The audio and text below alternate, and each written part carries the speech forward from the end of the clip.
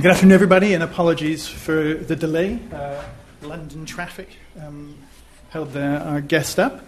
I'm Mark Hoffman. I'm the Deputy Head of Department, in the Department of International Relations, and it's a privilege to welcome you all here to this afternoon event. Many of you will be aware that there's an important election taking place in the United States later in the year that will have significant implications and consequences for world peace and security in terms of who gets elected.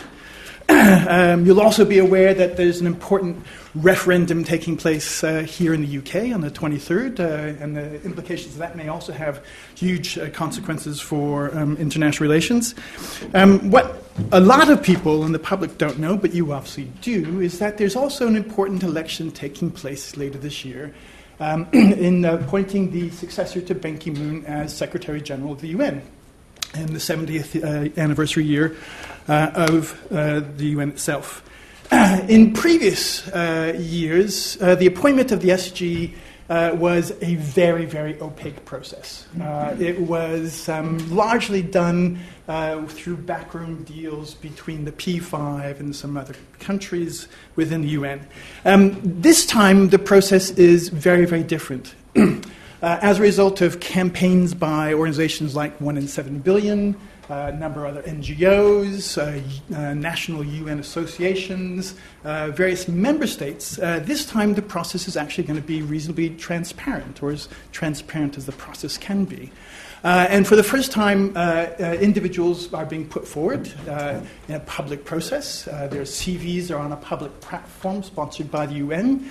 There are now 8 candidates for the post, public candidates, 4 of whom are women, which is important in terms of the potential appointment this time around.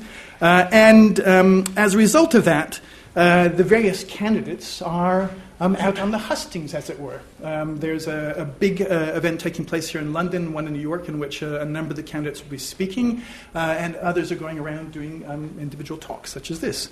And it's a really great honor and privilege for us today to have the Moldovan nominee, Natalia Gherman, who is going to be speaking to us. Natalia did her undergraduate degree at the Moldovan State University. She did a master's in war studies across the street at King's, but we won't hold that against her in terms of public talk today. She joined the Moldovan diplomatic service at the tender age of 22. At the age of 25, she was deputy head of mission to the UN agencies in the OSCE in Vienna. She then was deputy head of European security in the Moldovan Ministry of Foreign Affairs, and then deputy head of the Moldovan mission to NATO in Brussels. She then served as the Moldovan ambassador to Austria and the permanent representative to the OSCE between 2002 and 2006. She was then the Moldovan ambassador to Sweden, Norway, and Finland from 2006 to 2009, and received the Order of the Polar Star from Sweden for her services to Swedish-Moldovan relations. She then was Deputy Foreign Minister from 2009 to 2013, and then Minister of Foreign Affairs and Deputy Prime Minister from 2013 to January 2016, and including in that period of time, served a 2-month period as Acting Prime Minister of Moldova. In 2014, The Guardian listed her as one of 7 women to watch in global politics, leading to change in the world. Not a bad set of credentials to put on the table in terms of running for the SG, and one that would make it difficult for people like Donald Trump to say she was simply playing the women card. So, it is a really, really great pleasure to invite her to speak today. She's going to speak for about 25 minutes, 30 minutes, and then we'll have some question and answer. Her topic is a changing world in the UN in progress. For those of you who are twittering, the hashtag recommended is #LSEUN. So, without further ado, let me invite Natalia to speak to you. Thank you very much. So many thanks for a generous presentation.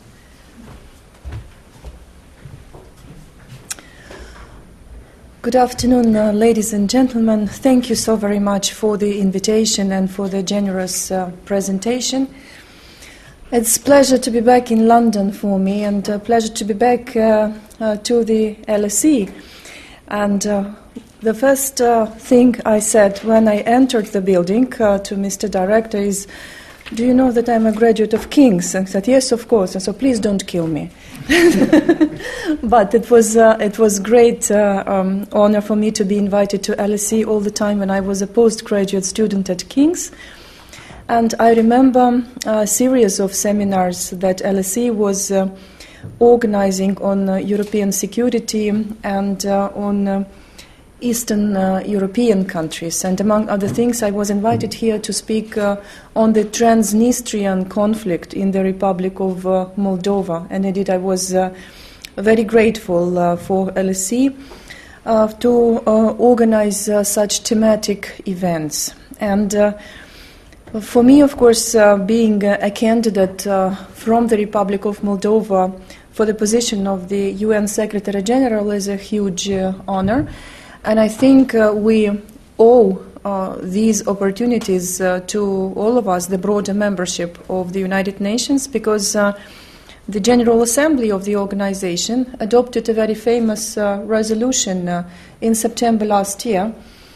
That was on the revitalization of the work of the General Assembly, and it included, among other things, absolutely new features for the selection process of the new Secretary General of the organization. And the new features that we are referring to are transparency and inclusiveness. And that indeed happens for the very first time since the creation of the organization. There was another important element motivating me to enter the race, and that was encouragement for female candidates to be nominated by the United Nations member states. And there was also a reference to a fair geographical representation. And in practical terms, it means that it might as well be an Eastern European who might succeed the current Secretary General to lead the organization this time. So it's very simple. If you combine all those new elements, I think that the chances are very good for an Eastern European woman this time. So this is why I decided to join the race, as simple as that. And the process for me so far has been extraordinarily rewarding, both professionally and personally. And even if it is a very intense race and competition, I'm standing in front of you here. That's the end of my third week of permanent travel. New York, Washington, D.C., and now London. I feel very privileged to be able to send my message across, to share with you my vision, my ideas on the agenda of the United Nations, and very importantly, interact with you in a mutually enriching exchange, because I never forget to ask my audiences, what are your expectations from the next Secretary General, and what do you think might be improved in the activity of the United Nations so that it is adequate in a changing world and it does delivers better and more efficiently to the citizens of the world on all important objectives of our commonly agreed agenda. And if we look into that agenda, I think the job of the next Secretary General will be extraordinarily challenging and demanding. Unfortunately, our world has not become a safer or more secure place, even at the end of the Cold War, and all of us were expecting the dividends for peace and security to ultimately prevail in the world. It did not happen. The emergence of new actors and the scourge of international terrorism and violent extremism, these are the new features that completely defy the commonly agreed and accepted definitions of war and conflicts. And that menace spares no one, no country, no continent, no human being, completely defies the very basis of the civilization and humanity principles which we hold dear. And therefore, the response has to be global as well. And I do prioritize the traditional field of international peace and security, because it is obviously very natural, because I do come from Eastern Europe, and my country, unfortunately, still hosts the unresolved, or as they say, protracted conflict with all ingredients. With the ceasefire agreement in place, peacekeeping arrangement, the conflict settlement efforts in an established format, confidence and security building measures, the situation in the region I come from continues to be very challenging, and you know what happens in and around our neighbor Ukraine, for example. And it is also about my education, because as was referred to, my master's is in war studies.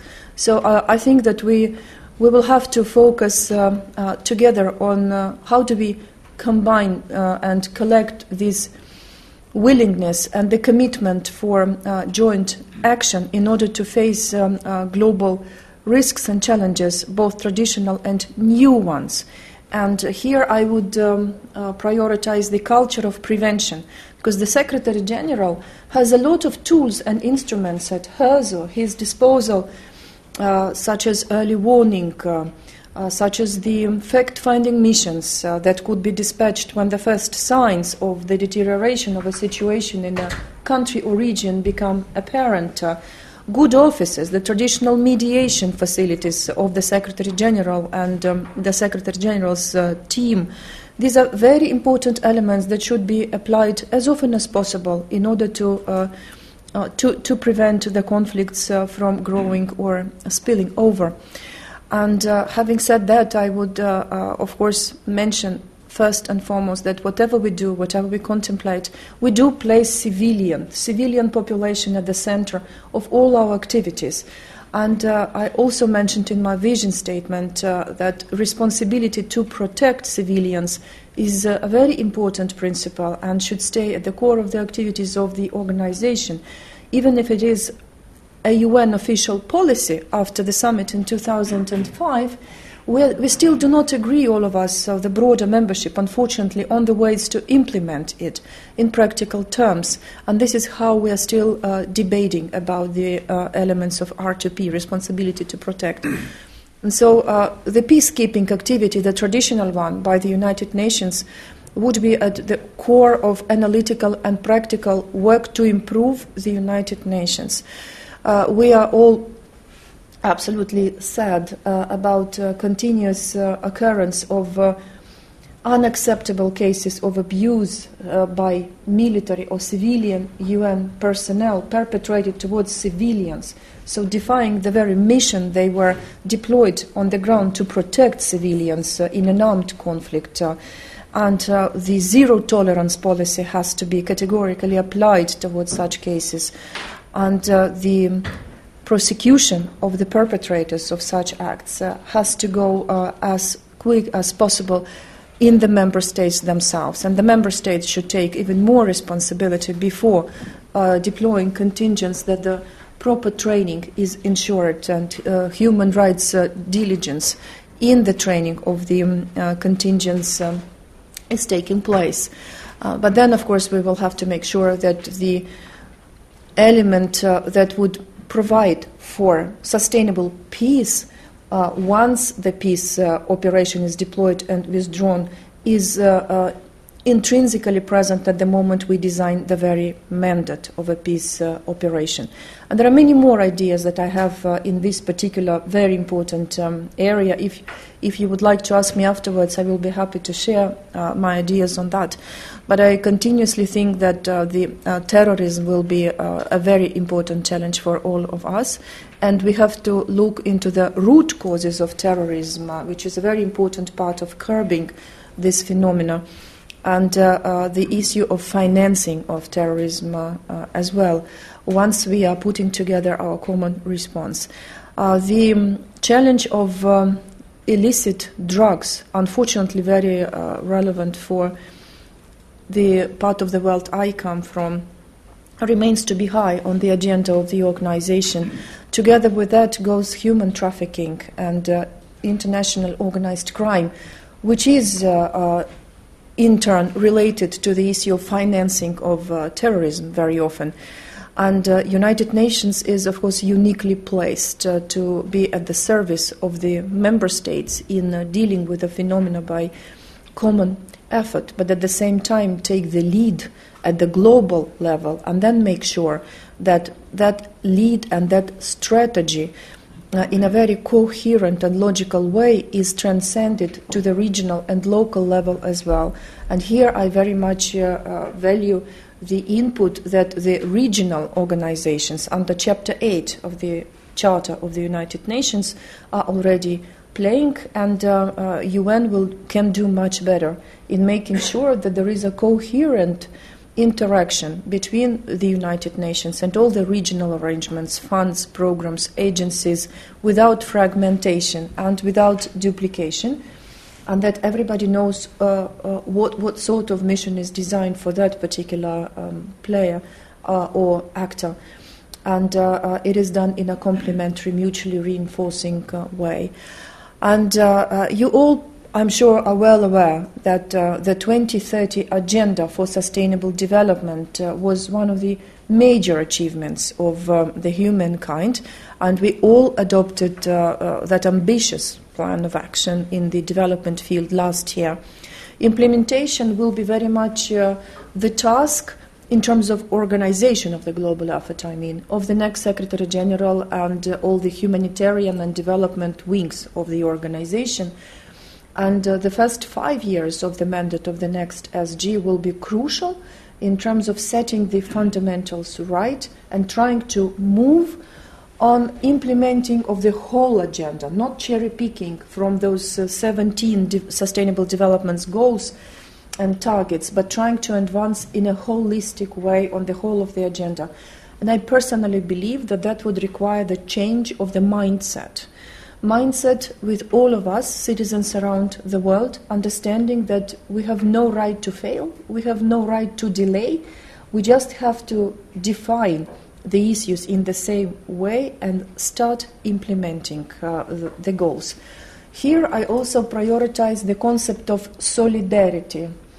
For us Eastern Europeans, solidarity has a very special meaning and a very special connotations, because after the end of the Cold War, the solidarity concept triggered revolutionary transformations in Central and Eastern European countries and practically made us who we are today. Young democracies building on democratic institutions, market economy, human rights, and advancing on those freedoms, either integrated or integrating still ourselves together with the European family of nations. And in the field of sustainable development, I'm prioritizing solidarity in the sense of the rich countries, rich nations, helping the poorer ones, developed countries being available for less developed or developing countries with additional resources, adequate financial help, expertise, and all the rest. And if we manage to ensure that we perceive it in such a particular way, then we might be hopeful that we would advance. And that should be day one priority of the Secretary General of the United Nations, because we all come from the executives, and we know that if a deadline is far-fetched, like 2030, we can always find new and other priorities on our agendas every day. And if we don't manage to organize ourselves well now, we might as well miss the target. And here I'm talking also about consolidating the existing and building the new partnerships at the global level. Because the new partnerships, from my point of view, will necessarily require engaging permanently with the civil society, with the fantastic partners we have around the world in absolutely all areas which constitute the goals, and it is poverty eradication, education, health services, empowerment of women, climate change, absolutely everything.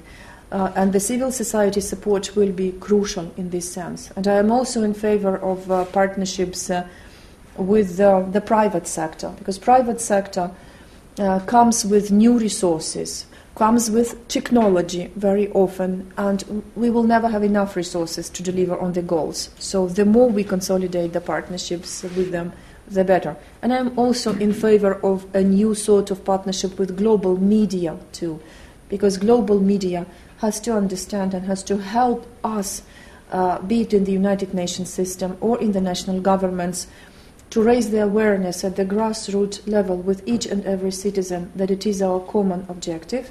And the motto of the whole effort is that no one should be left behind. I hold this principle very dear to my heart because I really think exclusion, lack of tolerance, dividing lines in our societies, old and new, these are never conducive to sustainable peace or to sustainable development, let alone human rights and human dignity, which should be at the center of all our efforts. And international media can greatly help us in this effort.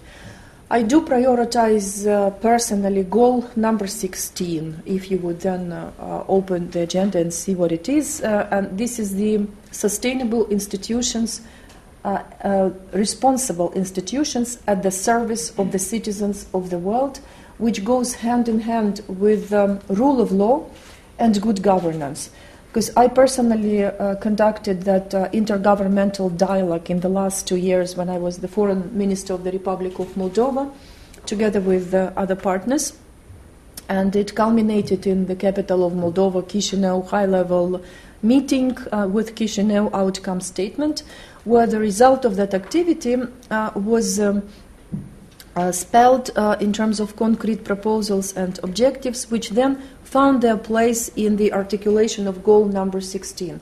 Because I believe without consolidated institutions and without the rule of law, which is relevant for absolutely all member states of the United Nations, we will not advance in the right way on any other goals, and the progress will never be sustainable. This is very important, and we need to take this also and always into account whatever we do.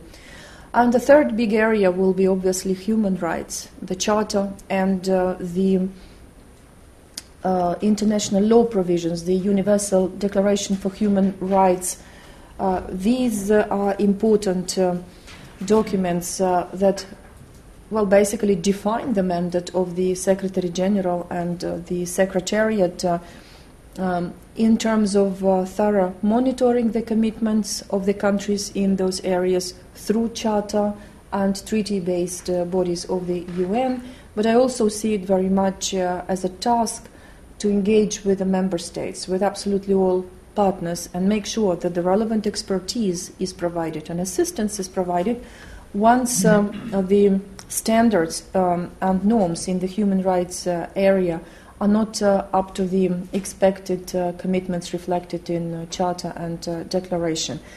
And the Secretary General needs to be a good mediator and engage in frank dialogue with absolutely all parties to make sure that these are understood and these are respected.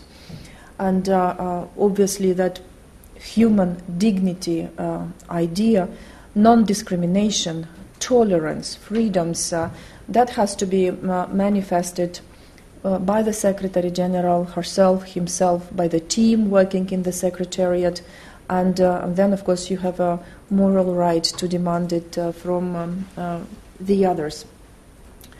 And as I said, the responsibility to protect is one of those elements, and it's already in my vision statement. And I also very actively engaged with the wonderful civil society organizations like Amnesty International, for example, and others like 1 for 7 billion and all the rest, who prioritize human rights agenda for the next Secretary General and who address to all of us, the candidates, the joint letter with suggestions to be included into the human rights agenda. And I'm very happy to state that in my statement, which was published by the General Assembly before the hearings in the plenary of GA 2 weeks ago, my statement already reflected before the letter was issued on all those important ideas and proposals for the human rights agenda. There will be another important area for the next SG growing in relevance and urgency, and this is humanitarian response, because 120 million people around the world today are in need of humanitarian assistance, and 60 million people are continued to be refugees. And I'm absolutely sure that no one leaves their homes until they have to.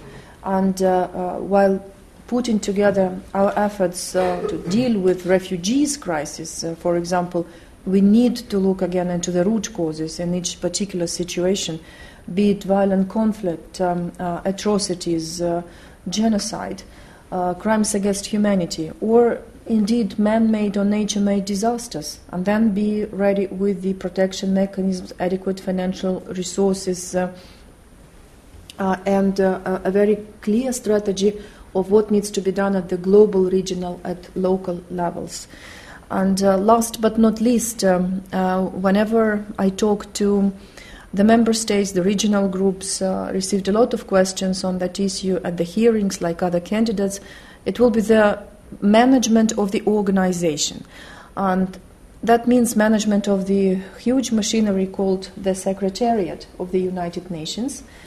And here I think a number of elements have to stay crucial.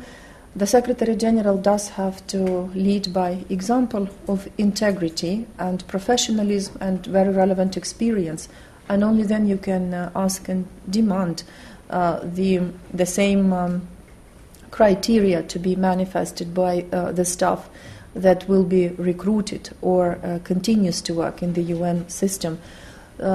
No place for waste, abuse, fraud is possible in the UN Secretariat, in the organization. And a very fair recruitment policy will have to be ensured, whereby meritocracy is the order of the day, professionalism. But at the same time, and I'm absolutely sure we can combine this, the real gender equality, because women are underrepresented in the Secretariat and all the UN agencies, funds and programs, and fair geographical representation. So this is, I think, I can ensure, because this is how we were also trying to do it in the national executive branch in the Republic of Moldova. We've done quite well, but we are still not yet there where we should be.